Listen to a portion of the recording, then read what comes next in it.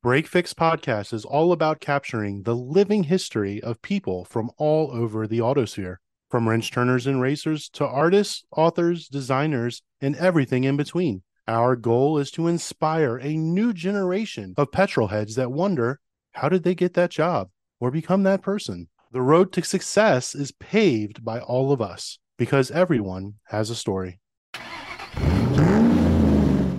Unwavering creativity, innovation, and the artistry are at the forefront of every build they conceive. Their team uses leading edge technology to construct a durable and truly unique vehicle. They work in a highly competitive field, constantly investing in technology and research to make sure that they stay ahead of the curve. And tonight, Brian Crider joins us from Boulder Camper Vans, and he's part of a team of artists, adventurers, innovators, and perfectionists whose passion is to create a one-of-a-kind camper van for you.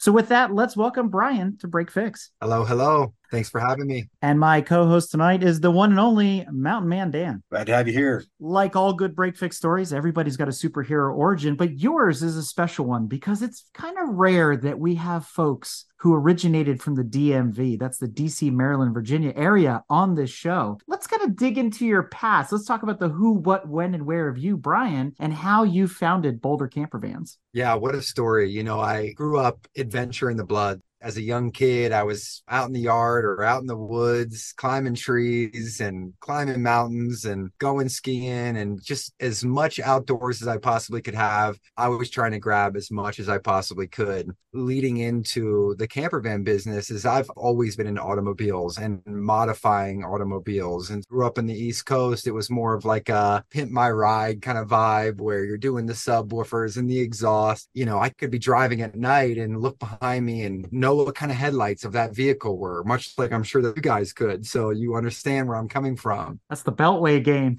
Yeah, exactly. So, because camper vans really weren't a thing back when I was growing up. But one of my first vehicles that I had was a regular E350 van, and decked it out in the most basic way, where it just had a little bed in the back, a little cooler, and a little hangout zone for me and my friends. Whenever we would go camping, they'd be pitching their tents, and I would just have a little comfortable space to sleep in the camper van. So really, I started from modifying vehicles to modifying vehicles that could get me deep into the woods, have some of those amenities that I felt comfortable as if I were at home. Nice, comfortable bed to sleep on, a little heater that was in there. Next thing you know, I'm helping one of my good friends back in Maryland, where I grew up in Annapolis, helping him kind of do the same thing for his van. So that's really where the inception started. You'd started to modify your own van, and then one of your friends had you help him modify his. Was that one of the first times you're like, hey, this is something that people would be interested in? Or did you think prior to that it was something people would be interested in?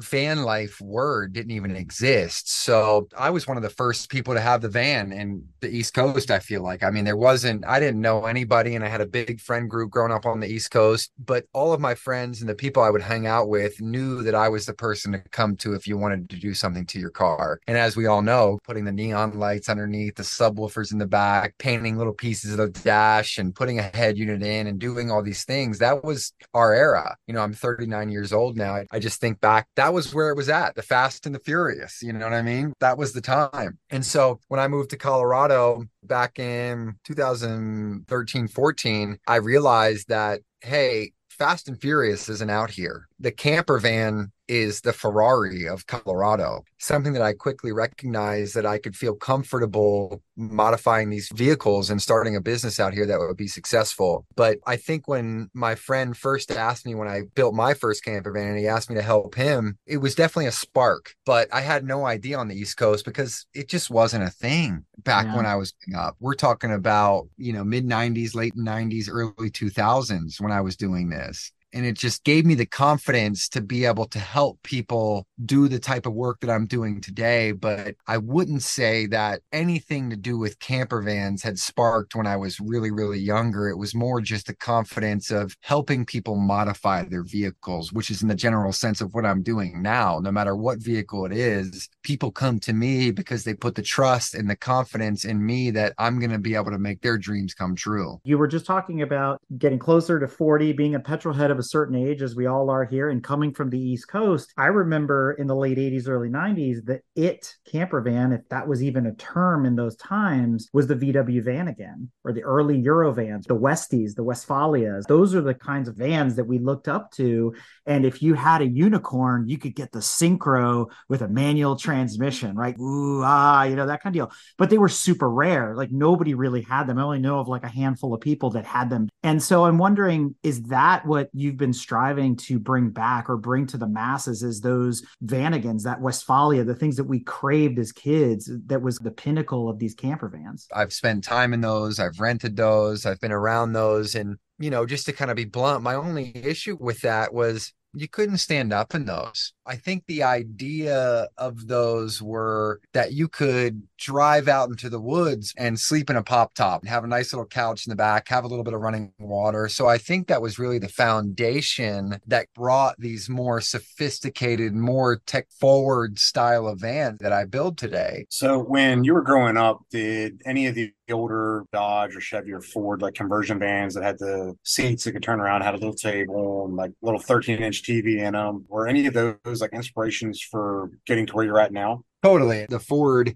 E350 that I had, it was four-wheel drive. I had a 4-inch lift on it. It was super capable of getting me out there. And, I definitely came across a bunch of different more RV manufactured vehicles that were, in my opinion, put together poorly. And I traveled with my grandparents when I was younger in their 40-foot RV. And I'm sitting in a van right now that doesn't have a generator, that doesn't have a black tank, more of an all-electric vehicle when it comes to running the AC, running the water pump. You don't got to be plugged into campsite. It was a stepping stone for most. And I just think that it was a great iteration into the camping world as far as being in a van. But compared to where we are fast forwarding, like with most vehicles that we look at today, it pales in comparison to where the technology is. And because when I think about the ultimate vehicle, and I owe homage to the Westphalia, but I want to be off grid, right? I want to be 4 season. I don't want my water to be freezing. I want to have a big enough battery system to be out there for weeks on end.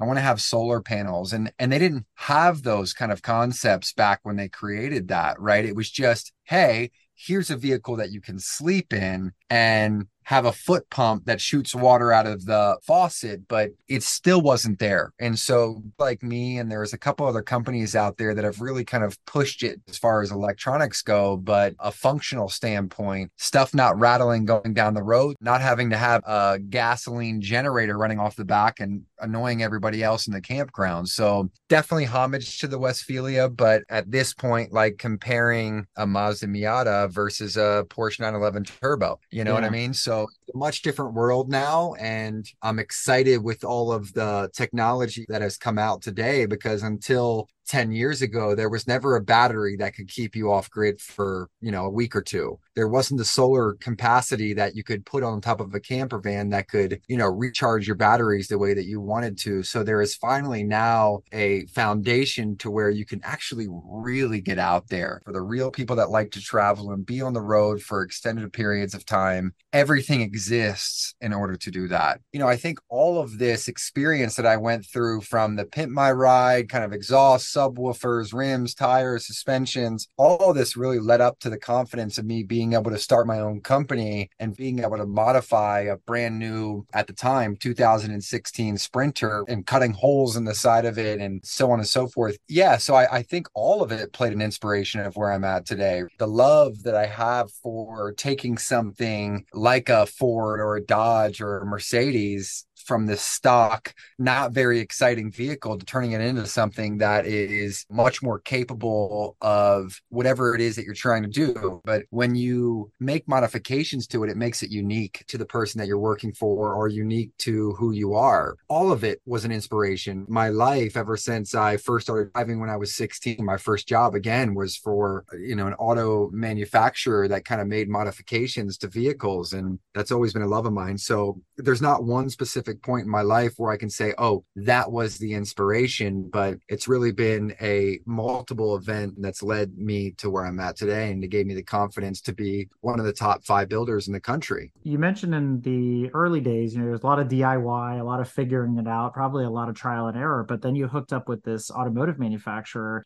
Did you find yourself becoming a fabricator? Did you go formally through training or schooling to do this kind of stuff? Or did you sort of just figure it out over time? I've always been torn between schooling and street smarts. The short answer is I figured it out on my own, laying down beads of welding or hooking up electrical systems and learning my lessons on where I went wrong. So I'm really a self-taught person that was able to quickly learn from my mistakes and become a really well-versed jack of all trades, where I know how to be a fine woodworker. I know how to be a master electrician. I'm, as they would say, a master of none, but really good at just about everything. I really pride myself on the kind of knowledge that I've taken in over the course that I've been ever since I was young, of just being able to do what I do. Never went to a formal school. I went to a community college for a while, did a year or two at University of Maryland, but it wasn't for me. I just wanted to kind of be out in the thick of it, just learning on the streets and actually putting down my foot to what I specifically wanted to learn. And for me, school was almost a diversion, kind of just being where I wanted to be already. You mentioned growing up in Annapolis, which is the capital of our fine state of Maryland. So I got to ask a very Maryland centric question. What high school did you go to? I went to Severna Park High School. There you go. There you go. Yeah.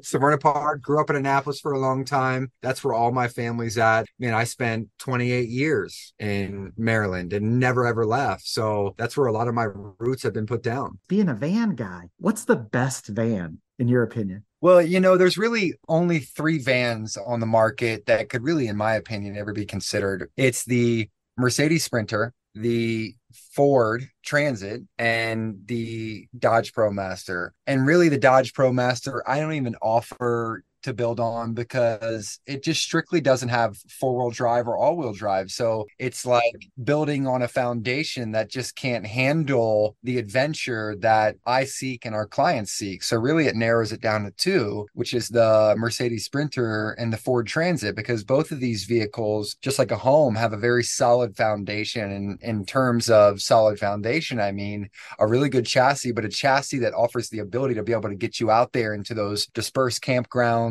to get deep to where nobody's at, because I don't want to be at the KOAs. I'm not a blacktop type of guy. So my ultimate favorite, and what I'm in now and what I had a choice to choose from, is the Mercedes Sprinter. When I think about the vehicle that I chose, I think about ground clearance. I think about aftermarket accessibility. I think about all these different factors that go into getting ready to spend $50,000 to $100,000 on converting this vehicle. And in my opinion, German engineering has been a really solid foundation to build on. And so the Mercedes-Benz Sprinter is definitely my favorite, my guys that I work with favorite, and a fan favorite of most of the clients that we get. This is actually a really great segue into talking about your build process and what that entails for folks that are interested in getting into quote unquote camper van life or van life. We all know that this exploded during COVID. You couldn't get an RV or an Airstream or anything. Very, very difficult. And the prices went through the roof. Looking at what you guys do at Boulder Camper Vans, is this what I like to call BYOV, which is bring your own van, in this case a Sprinter, a ProMaster, or so on down the line?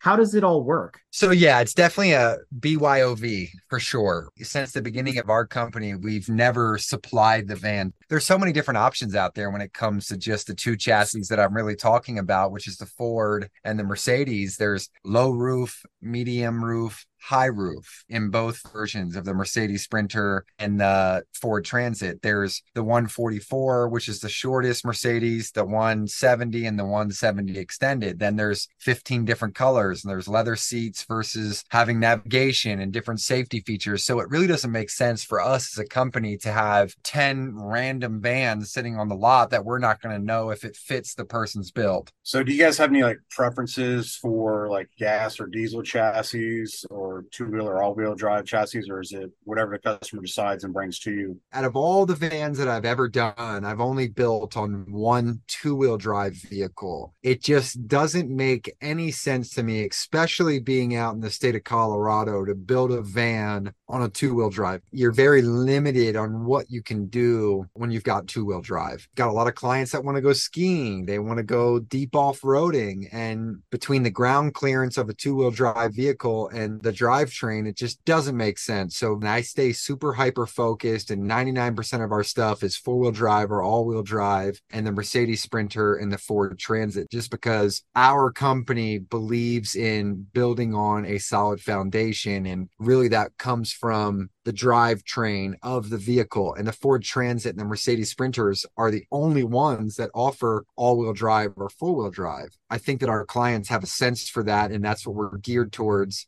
Yes, I would build on a two-wheel drive vehicle. I've done it very rarely. I wouldn't turn somebody away, but I think that after the initial conversation, they understand the importance of having all-wheel drive or four-wheel drive, especially being out here in the state of Colorado. Say one of our listeners hears this and is like, this is something I'd be interested in, but they have no clue about the different vans. Do you guys offer like a consultation call where you would get input from them of what they're looking to do and give recommendations of what chassis to go by? Absolutely. So yeah, a lot of the initial conversations, people haven't even researched the vans yet. They don't have a van. They don't know about the vans. And so most certainly go through a spec sheet of some of the things that we find as qualities and pros in vans to build on that foundation, and then send them out and make recommendations on where they could go to find these chassis.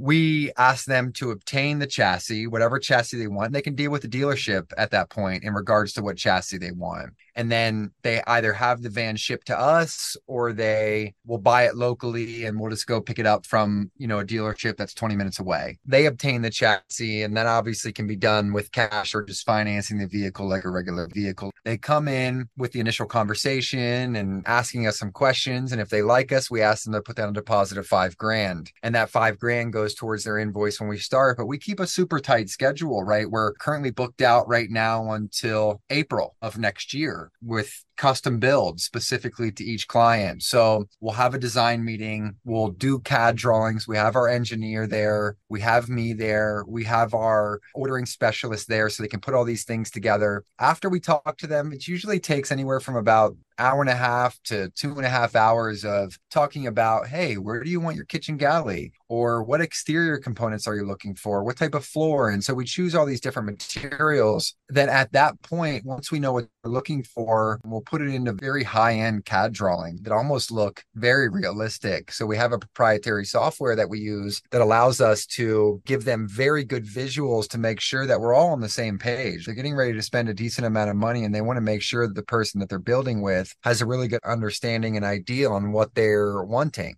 Not only between the visuals down to, you can see the wood grain and the wood and the faucets and the knobs and the floor and the rims. And, we also provide them with blueprints, more of your flat page blueprints that you see when you're building a house that shows, hey, here's how big this room is. Here's how big this cabinet is. Here's the space between the hallway. And so they have a really good understanding that we understand what they want down to the 1/8 inch.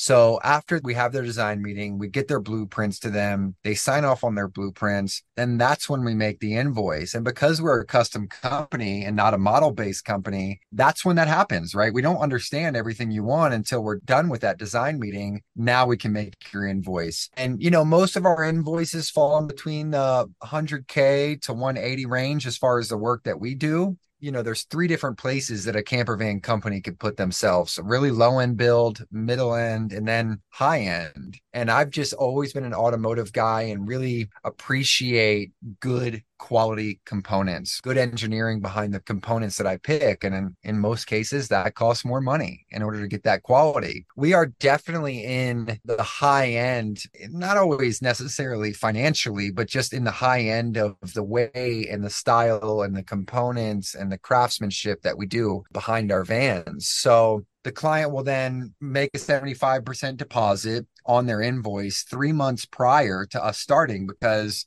we don't just keep inventory, right? For the more basic stuff we do, but we've got to order all those things specifically for the client 3 months in advance because some things take 8 to 12 weeks to get. So we want to make sure everything that's landed before we start the van, so we're not waiting for things that disrupts the delivery date of the van. Now, when you guys are doing the build out process, do you guys offer the option of like, say, some pictures and stuff of the process for the owners to see the progress as it goes? Or is it a surprise when they show up to see it all done? It takes us about anywhere from 2 to 3 months to build a van. A lot of our clients are all over the country and sometimes out of the country. And so client comes and they get photos or they come into the shop and they see every entire process, which we're proud of, between the wiring or the insulation or the floor or the wall panels or the furniture being built. So they can really feel confident about every layer. We understand that this client wants to see the process. So every 2 weeks, we take snapshots and videos or FaceTime and keeping them highly involved. So, if we're midway through the build and they're seeing something that they might want to change, we're able to do that. And that's because we're not taking on too much. We're not growing too fast. So we're able to concentrate on satisfying that client. That's been our MO, and the reason why we've got the reviews that we have and the reason why we crank out the vans that we do is because we stay super concentrated on quality, our client and what they want, and giving them the capability of, it's not always fun, but making changes midway through. But that's why we work with those type of clients. And that's why the clients work with us, is because just like there's plenty of people that want to build custom homes out there, we're the very last builder out there that builds to the quality that we do, that would be willing to give it to you exactly the way that you want it to be given to you. Very nice. Then they come pick up their van and there's obviously a tour of that and a lot of excitement and manuals that are handed over and obviously the rest of the 25% payment that they owe. And when you're meeting with a customer and everything after they buy one, do you give them like a list of recommended maintenance and things like that for them to do to help keep the van in good quality? As far as what we do, yes, but most of that maintenance comes from Mercedes or Ford. Oil changes and rotating your tires and lubing up the transmission, all that comes from Ford or Mercedes. But as in regards to winterization and maintaining your batteries and maintaining the things that we do in the house portion of the vehicle, yeah, we give them a ton of education when it comes to that so they can make sure the thing is all tuned and lubed and ready to go. So Dan brings up a really good and interesting point. If you're buying a new van, it's going to be under factory warranty. Does any of the work you do in any way void the factory warranty, or does Mercedes and Ford accept what's being done to the van and say, you know what, we're not really messing with the drivetrain, we're not messing with the engine, so the warranty is still in place? 99.9% of the time, we don't mess with any of the factory components of the vehicle, just because most of the vehicles that we get are pretty much fresh off the lot. There's still that factory warranty and we don't want to mess with that. And if there's any issues that arise throughout the process, we handle it very professionally. We've got a 1-year warranty like most RVs do, but we offer a 3-year upgrade warranty for $7,000 that you can put down that will cover your everything that we do for another 3 years on top of what you have, just to make the client feel confident that they've got that coverage and if anything happens. But our service bays are very slow just because we don't have a ton of issues, just because we take the time to do everything right so we can avoid having anything coming back to us. After an individual buys it, you guys also are basically tech support as well, it seems like. Oh, yeah, absolutely. Think about all these different manufacturers. They got service base for a reason. Even these high quality manufacturers, there are things that go wrong and people that need things done. And so no different for us. Every van that we put out there is potential for that person needing assistance on something. So yeah, we most certainly offer tech support. And I really think that's where people appreciate us. I had some clients come in today, they've had their van for over a year now, and we only offer a 1-year warranty, but they left water in their water lines throughout the winter. They didn't winterize their van properly, and they kind of fully admitted to that. And some of these water lines had busted. It took me about 45 minutes to replace some of these water lines. Like, oh, what do we owe you? And I'm like, man, don't worry about it. as it stands right now and been operating for how is I long, that goes a really long way by not saying, oh, well, that cost you $300 or $400. It's all about putting a good taste in your mouth, creating a good quality van, and understanding and dealing with that person on an individual basis. Like they made a mistake. Definitely, because that's something they're going to tell all their friends and people they know about, and every place they go camping. Positive word like that is huge, and customer service Yeah. is a huge thing. Yeah, and not necessarily my intention when I do that, but just because that's how I'd want it done for me. So I operate this company based on how I'd want to be treated and how I'd want to be understood. So do I understand that that comes full circle? Absolutely. I don't do it with the intent of anything coming back to me, but I understand that it feels good when somebody takes care of you that way. And hopefully, again, it comes full circle to just them. Yeah, them telling a friend about it. And then next thing you know, we could be getting a build out of it, which would be tenfold, but it's just how it goes. So let's switch gears a little bit. We've talked about how the vans are put together and how that process works, but let's talk a little bit more about some of the options that are available for these camper vans. When you guys do your builds, are there any modular items or removable items? Or I've seen some newer campers where they even have like grilling stations you can hook up outside and things like that. Do you guys offer that sort of stuff with your builds as well? There's really nothing we can't do, right? We've got these black boxes on the back doors that are about 2 to 3 feet wide by 3 feet tall, that where when you open it up, it drops down a shelf and there's a propane grill in the back. So yes, the capability of us being who we are, if there's a new idea that a client has, that's where we get excited, right? Like we come across a guy like you that wants a little mini barbecue pit off the back, or a rooftop deck with a sun umbrella, take a kitchen galley out and put extra seats in. Have we done a smoker barbecue pit off the back of the van? No, but next month for the first time, we're doing a mobile tattoo studio in a van where it's got a shower where clients can clean up before their tattoo, and it's got a massage table that folds up against the wall or comes down so their clients can lay on and get their tattoos. It's got a ton of power in it so they can run their tattoo equipment, and cool toolboxes that pull out with all of their inks and their different needles. So not everything that we do is strictly for living in. We're working with different businesses. We're working with retailers. We've done all different sort of things where I can tell you from my perspective and my team's perspective, it makes us really excited to be challenged with something new. So if somebody came to us and they wanted a mobile coffee shop or a mobile smokehouse, I'd be all in on that because it's exciting to be challenged with different things. And that's how we grow as a company and get the confidence to be able to take on anything, is doing new things and new adventures and new vans. Like what sort of steps is a common setup for like a bathroom and water and sinks and things like that within your builds?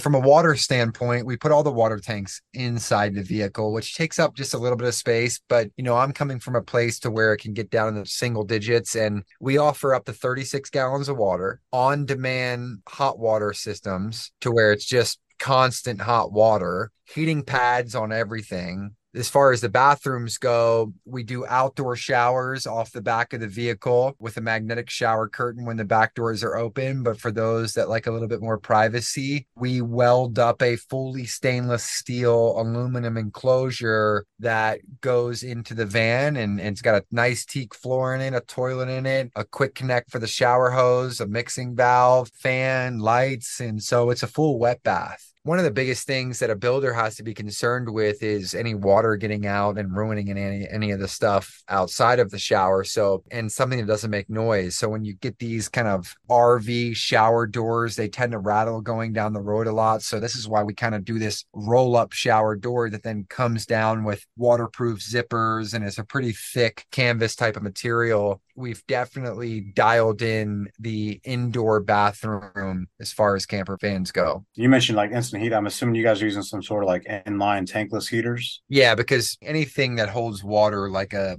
water tank that's in your house, is just going to freeze and bust open. So yeah, tankless is the way to go. I agree with that, even in houses too. Vans aren't well known for being, let's say, insulated. How do you guys protect people from the elements when they're not just using this for the weekend and they, park somewhere, like you said, at a KOA or an asphalt, they pull out their tent and they're on the ground, that kind of thing.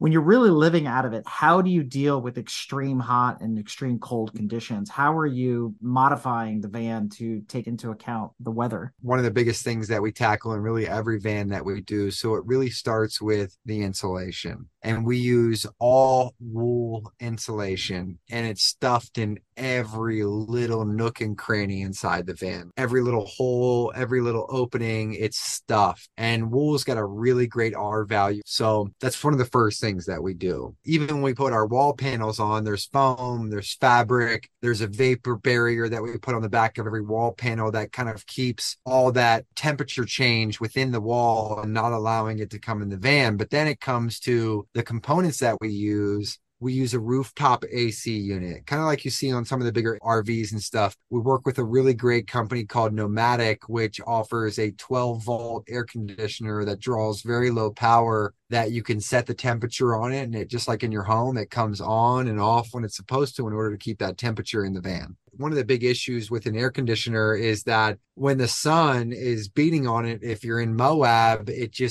itself is getting very hot, which it's trying to battle itself before it can even put cold air out. We mount solar panels above the AC, almost like an umbrella, which not only gives you an extra 200 watts of solar power, but also provides that shade for the air conditioner so it's not overworking. So AC that can run off of the batteries for 8 to 10 hours constant. And then when you wake up the next morning, the sun comes out, you take a little couple hour drive to your next location, the batteries are fully recharged, and then you can run it again. And then when it comes to wintertime, we use a system that is tied into the diesel or the gasoline tank of the factory vehicle that pulls fuel from that gas tank and then goes to about a football sized combustion engine that heats up radiator fluid, glycol, and then goes over into a radiator that a fan blows over and blows out super hot air. Depending upon the size of the vehicle, we'll put 4 or 5 vents in the vehicle that can easily keep it at 80 or 90 degrees in single digits. You know, we have the option of electric heater, but electric heat really draws a lot of power. And this radiating style of heat draws very low power, but it's just about cycling that hot glycol through the radiator and having a small fan blow over it, which draws very low power, which is what our goal is in order to create that really warm van.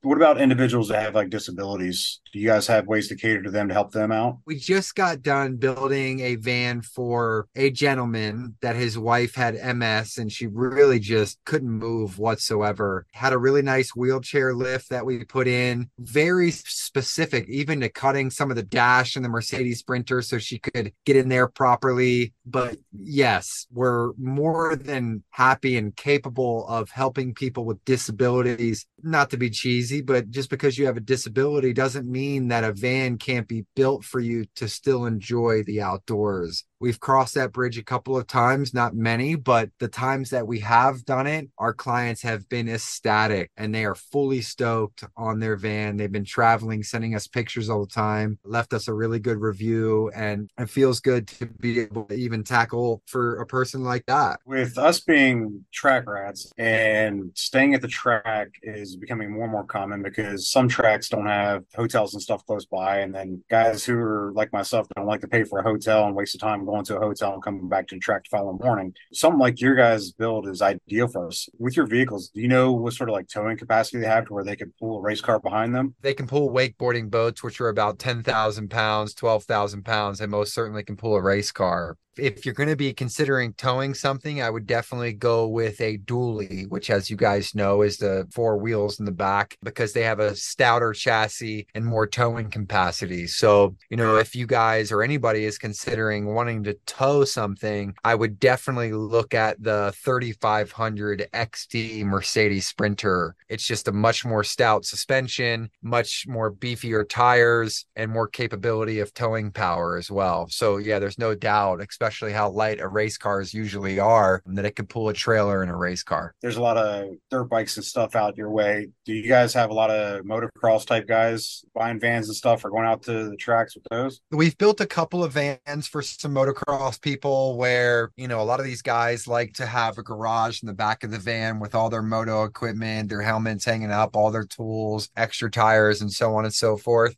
Not been a big part of our business building for motocross, but there's no doubt in my mind that we couldn't handle that. Just talking to the right person and going through their mind and what they see as a design, I'm confident that we have the skill set to build exactly what they want. That's awesome. So it seems like you guys are, anything a customer comes to you with, you guys are trying to definitely make a way to make it happen, which is an awesome thing to hear. Yeah, I mean, well said. And we do make it happen. There's very few things that I'm not willing to do, but 99% of the time, let's just have a design meeting around what you're looking for. You know, like I said, show you those blueprints. And if it's on par with what you think that you like, I wouldn't put into blueprints or CAD drawings to what I didn't think I couldn't design. So if they are happy with the blueprints and the CAD drawings that come back to them, it's within my wheelhouse. Not to be cocky or overconfident, but when I think of the skill set that I have and the people that I have on what we can do, there's really nothing we can't do. That's awesome. Now we got to switch gears a little bit and talk a little bit more about hashtag van life.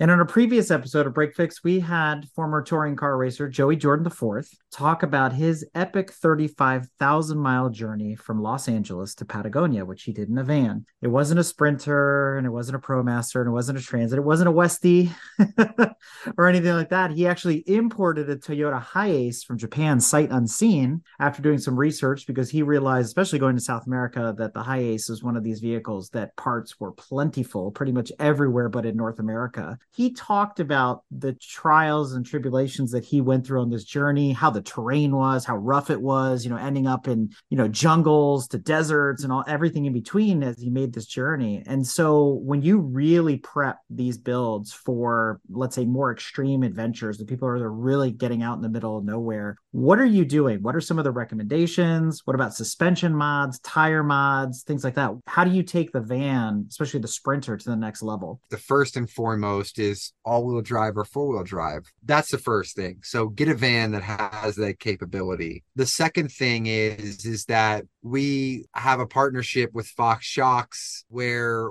there's not ever been a van that has left our shop without a suspension upgrade. Not only to be able to really ride good going down the road with all the weight that we put in it, but still being able to have that capability of handling some really gnarly terrain. Suspension, most certainly. And suspension means for us, you've got your factory shocks up front. We switch those out, but then we add a secondary shock up front. So if you look at any of our vehicles, you've got two shocks on the front wheels on each side. So we up that dampening on both the front and the rear. We upgrade the rear with Fox shocks, and all of these are adjustable. So they have like mode 1, 2, and 3 right on the shock itself for hard, medium, soft. And then in the rear, we upgrade the leaf springs. And I'm sure you guys know what those are. Also controlling some of the dampening and being able to hold the vehicle, depending upon the weight that you put in the vehicle, is the weight of the leaf springs and how many leaf springs that you put in that vehicle. And it also gives it about a 2.5 inch lift as well. So the Sprinter typically sits about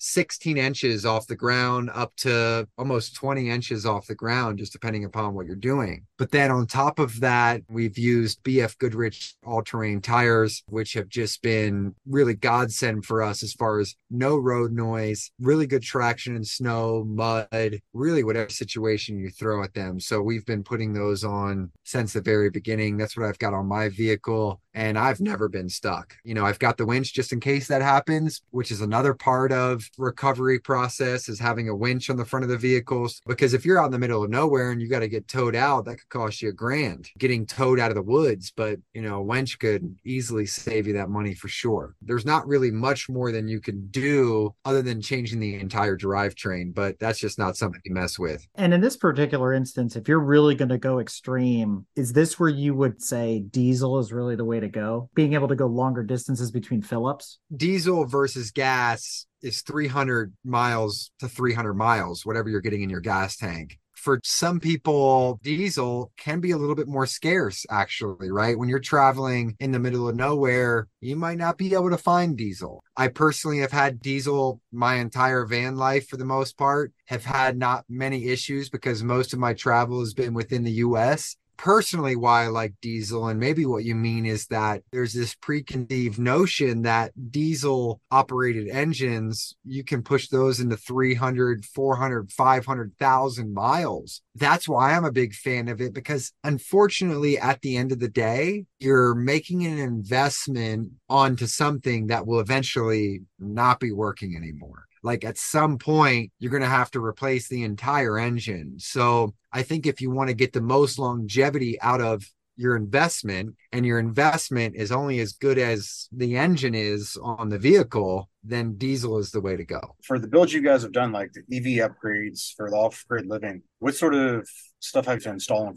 So we use a company called Victron. Victron is really the Apple iPhone of battery systems, not only from a visual standpoint, that's very little to do with it, but I'll start with that is everything's this really cool blue color, really nicely designed. Everything's Bluetooth and communicates really well together. Some really proprietary stuff like, when you go to plug your iPhone in, you've got to use an iPhone cord. And some might find that annoying, but Victron is the company again, and they offer the batteries, they offer the solar panels, they offer the solar charge controllers, they offer the alternator charging. So when you're driving, it charges the batteries in the back, or God forbid, you can't start your car, you can hit a button on the side of the seat and it'll take power from the batteries in the back and jump your battery up front. You can be looking at their system and say, hey, I've got my Starlink running, I got my fridge running, I got my laptop plugged in, and it's to the watt of, hey, depending upon your usage, you can survive like this for 10 days, 6 hours, 6 minutes, and 6 seconds. It's a very intuitive system that I think is very tech forward. They're sending out updates every week just to make sure that everything is up to snuff when it comes to coexisting together between all of the equipment. So as far as EV goes, Victron, in my opinion, is the best. I have got it in my van right now. But, as far as what I'm looking forward to the future is an all electric van. And you're seeing these different Amazon vans go around that are all electric.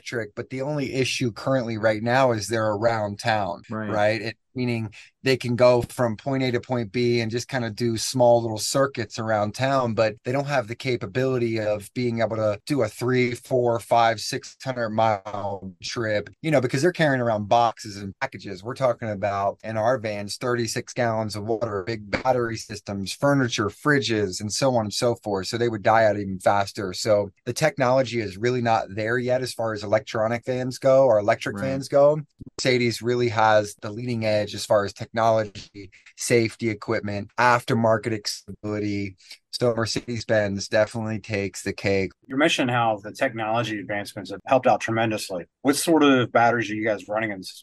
So all lithium-ion batteries, and rarely have any issues with my batteries. I've had them in here for almost 3 years now, the same batteries, and I've got a ton of stuff. I never turn off my fridge. In the wintertime, I've always got my heater running. I've got an induction cooktop. I got a coffee maker. I've got my laptop plugged in. I've got Starlink running. And I have never been to a campsite to where I've had to be plugged in or having a generator running. So for their size, they're probably 10 inches wide by 6 inches in depth by 10 inches in height. And they're packing 200 amp hours in each battery, which is massive. And we're typically putting 3 or 4 of those in each camper van. They're all Bluetooth capable, so you can log into every piece of equipment in this battery system. Okay, how are my batteries doing? What are the temperatures of my batteries? Well, how much solar am I getting? How many watts of power am I using with all the stuff that I have on in my van? So for people that are techie, much like myself, they kind of like to dive into this data and look at that. But it's also for the average consumer to where they make it really easy to understand and look at. Not only is there a 5-inch touchscreen in the van that kind of gives you all this information, but you can also do it from your phone, from their app that they've designed. To me, the personal experience of using this equipment has really given me the confidence to be able to consistently put emphasis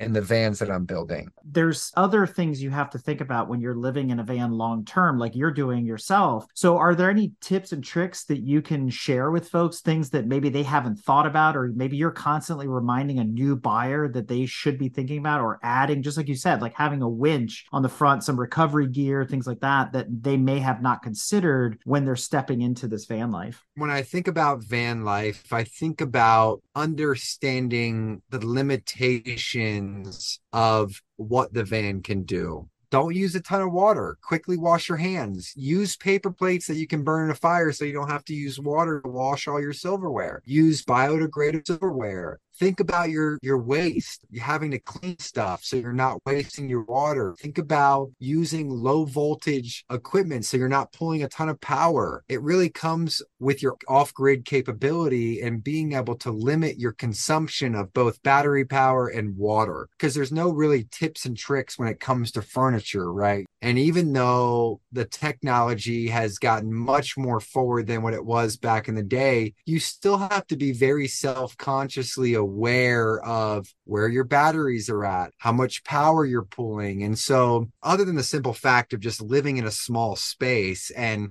downsizing the things that you own, which my wife and I have done a very good job of understanding the limitations of what a van has to offer, but appreciating those limitations at the same time. So when it comes to a winch, I most certainly recommend that. When it comes to having a suspension and making an all-electric vehicle versus having propane that could leak and kill you in your sleep, yeah, I most certainly recommend that. But personally, I don't like an indoor shower because it takes up a ton of space to something I'm only using 10 minutes every other day. So I'd rather have a little mini pull out toilet, which I have right here sitting underneath me. You can't see it. It looks like it's a drawer, but a toilet pulls out. I use it in front of my girl if I have to. Not a big deal. I'd rather shower off the back in nature. If it's freezing cold out, so what? I'm under hot water. I'll hop back in the van real quick. The water's going onto the ground. I'm not filling up any grade tanks or anything like that. Everybody's a little different in regards to their capability of being in a small space. It can be a challenge for a lot of people, right? I've had a ton of people that have come to me and like, oh man, if I spent a week with my wife in a van, we'd be done. Or I've had also people come to me and say, man, if I could get out on the road with my wife and travel for weeks, we would thrive. You bring up a really valid point. The Sprinter in this case becomes basically a rolling tiny house. As you're describing what's in there with you, it does take up a lot of room, and you guys carefully measure everything out to maximize the amount of storage and all those things and the people space. And it makes me wonder, though, if you are living out of the van itself, how does sleeping work? How are those arrangements? How many people can you sleep in the van and how comfortable is it? So I'm in the smallest they make. I've got a bed in the rear, sideways, sleeping my head on the driver's side, feet going towards the passenger side. And that can sleep up to somebody that's about 6'5" in height. Also work with a company called Luno, Luno, that makes a really cool inflatable mattress that goes up in the front cab where the driver and passenger seat are. I can sleep up to 3 in my van, legit. Of course, there's a hallway. There's a space in the garage underneath the bed where somebody could sleep. I mean, I've had a rack of people in here, but legitimately 3, most of the time just 2. And the bigger vans, because they get 6 and 7 feet longer in the Sprinter van than what I have, you can sleep up to 5 because there's pop tops that where you can crawl through the ceiling like the Westphalia pop top camper on the top of the van. So there's 2 up there, 2 in the bed in the back, and then the 1 bed that goes up in the front, up in the cab where you drive at. You can sleep up to a family of 5, seat 5, sleep 5, have a kitchen galley, have a bathroom, and some of these bigger vans that we've done. When you guys do that and deal with a customer, does it have to be a brand new van they bring to you, or are you guys willing to convert older vans as well? 75% of our business has been new vans, but the other 25%, somebody will have something that's already built out, or they bought from another builder, or they've bought from some DIYer, backyard Billy that's built this van, and we'll most certainly help them out. Silly to not capitalize on people that want a la carte work done or to not work on our vans. It doesn't really change the mentality that we have just because it's an older van, right? The Sprinter and Ford chassis hasn't changed for almost 15 years. it doesn't really bother us at all. We're most certainly willing to work on older vans or vans that have already been converted and having to do some demo to make it more up to snuff. Like we just had a client come in last week that had a 2015 Mercedes Sprinter that was built out and he just wasn't happy. Stuff was rattling going down the road. And we came up with a game plan to remove some old things and put some new tech in and some new furniture in and kind of update it. Is there a market out there for used vans? Yeah, there most certainly is. Absolutely. You know, if you go on RV Trader or Van Life Trader, or even check out our website, we do consignment vans. There most certainly is, to the people that kind of want to get into this first line of experience to see how they enjoy it. And then, you know, we typically get those people that have already had the experience of RV or van life that now know what they want and they know exactly how they want it to be built. How does the market look right now for used vans and everything? I think it's pretty strong. Kind of stepping back a couple of years ago when COVID was hitting and everybody was kind of diving into van life, and all these people that were used to kind of traveling and doing all that first class stuff, they bought something, and now that COVID has settled down, they're kind of coming into the market and selling some of those things. But I think the used camper van market, there's plenty to choose from out there. Like with the old Chevy and Ford conversion vans of like the 80s and 90s that after a couple years like lost their value, do you think the new camper vans are maintaining value better? Back in the day, those Chevys and those old Ford vans, they've gone up in value. I just sold a old Chevy van that the guy paid 30 grand for it. He got $90,000 for it. I think it's the idea of having a converted van that draws the value up. Most of our clientele that have built a van, they've actually sold it for more than what they've paid for it. Not only can you get what you put into it, but in some cases, depending upon the quality of the build, you could get more than what you paid for it. So I think that the market's really strong still in regards to not depreciating like other vehicles, your regular vehicles go. We've talked a lot about your past. We covered the present van life, but now let's take a moment and talk about what's next for Boulder Camper Vans. Brian, you got any spoilers? Anything you can tell us? What's on the horizon? Some new projects, something exciting that our audience should know that Boulder Camper Vans is embarking on? If I told you, I'd have to kill you, but I'll tell you. No, so, you know, a lot of our focus has been on just van chassis, but there has been some play and some ideas and some CAD drawings and some interest on box style vans, where you buy a van that's got no rear on it and you do a box style of camper van, which gives you much more space to build within. Also, there has been some talks of competing with or creating a Ford 750 and 650 chassis into more of a extreme off-road RV. So yeah, I would definitely kind of be on the horizon in the next year or two of some of these bigger expedition vehicles coming out from us. Well, with that, Brian, we've reached that part of the episode where we get to wrap up with any shout outs, promotions, or anything else you'd like to share that we didn't cover thus far. Automobiles and automobile engineering and automotive engineering have really been in my blood ever since I was a little kid. And so combining that with the adventure that I was super steeped in, it really just all came together in the inception of Boulder Camper Vans. I wouldn't be where I'm at today without the team that I've got. So I really want to give a really big shout out to Reese, Mitch, Christian, Austin, Brooke, Maddie. You know, I'm only one guy. I'm only one brain. So, you know, I think as a collective, we're a massive brain that makes everything happen the way that we do. Massive shout out to the team that I have, because I wouldn't be where I'm at today without the people and the love and the vibration that we have in the shop without them. We've got an event coming up where every month we do a Vans and Coffee. So for the local community, instead of Cars and Coffee, which I'm sure that you guys are very familiar with, we do a Vans and Coffee. We're doing donuts and coffee, and DIY builds come out, other van builders come out, and it's just nothing but love for the van community. We work with a bunch of really other good companies, Dometic, which we've got a giveaway coming out for one of their really cool 12-volt coolers to where you could travel in your vehicle or travel in your camper van. So Dometic's a really big partner of ours, and we're giving a giveaway to about a $1,200 cooler. Check out our Instagram profile for that.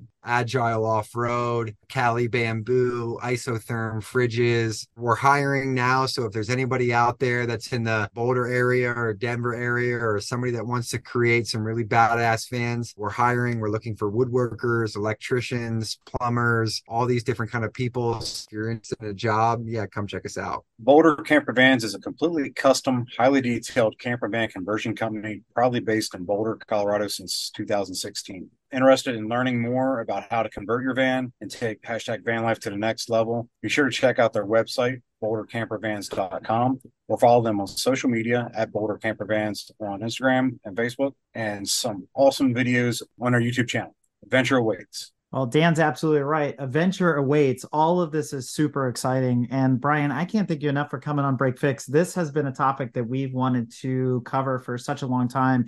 And a subject matter expert like yourself, I mean, the community of van lifers is huge, but folks like yourself that are passionate about these builds, these mods, this type of setup is pretty amazing. And getting inside your head, even for an hour or so, has been an absolute tremendous wealth of information. So I appreciate everything you're doing for the community. Hopefully one day we'll be pulling some of our race cars around with a Boulder camper van. This is super cool. And thank you for coming on. Yeah, thanks for having us, and appreciate your guys' time as well and putting the word out about us, and couldn't appreciate you guys more. And yeah, I mean, just nothing but love for all the people that we work with. If you like what you've heard and want to learn more about GTM, be sure to check us out on www.gtmotorsports.org. You can also find us on Instagram at Grand Touring Motorsports. Also, if you want to get involved or have suggestions for future shows, you can call or text us at 202-630-1770 or send us an email at crewchief@gtmotorsports.org. We'd love to hear from you. Hey everybody, Crew Chief Eric here. We really hope you enjoyed this episode of Break Fix, and we wanted to remind you that GTM remains a no annual fees organization, and our goal is to continue to bring you quality episodes like this one at no charge. As a loyal listener, please consider subscribing to our Patreon for bonus and behind-the-scenes content, extra goodies, and GTM swag. For as little as $2.50 a month, you can keep our developers, writers, editors, casters, and other volunteers fed on their strict diet of Fig Newtons, gummy bears, and Monster. Consider signing up for Patreon today at www.patreon.com/GT Motorsports. And remember, without fans, supporters, and members like you, none of this would be possible.